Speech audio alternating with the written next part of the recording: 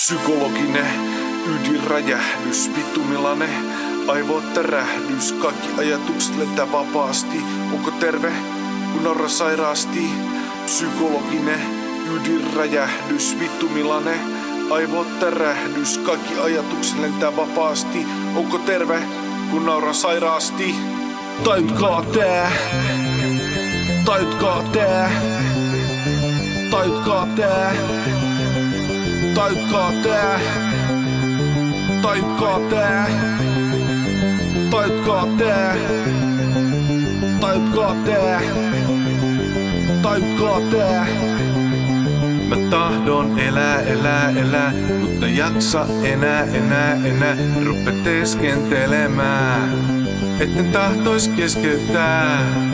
Mä tahdon elää, mutta jaksa enää. Rupe teeskentelemään, etten tahtois keskeyttää. Mä oon oikeesti ihan finaalisen, tosiaankaan terävin kynä penaalis. Mä valvonöin, en muuhunkaan ei pysty isken kipinöin. Joka harma aivan lysty edes pystyssä.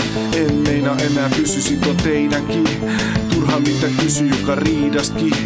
Tule käsi rysy, mä ootankin enää vasta lopullista kysymys. Mä tahdon elää, mutta jaksa enää.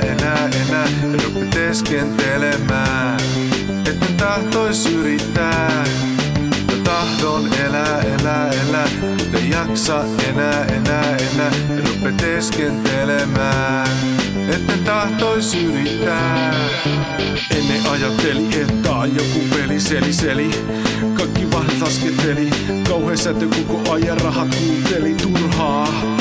Hitaa se itse murhaa, silti on vielä hengis näis huolis. Jalat näis kengis ja istun täs tuolis. Jos kuolis, se olis ratkaisu tähän vitu ahdistukseen äkki katkaisu.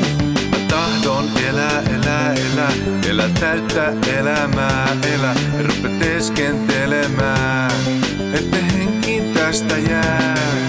Mä tahdon elää täyttä elämää, rupe teeskentelemään, ette henkiin tästä jää.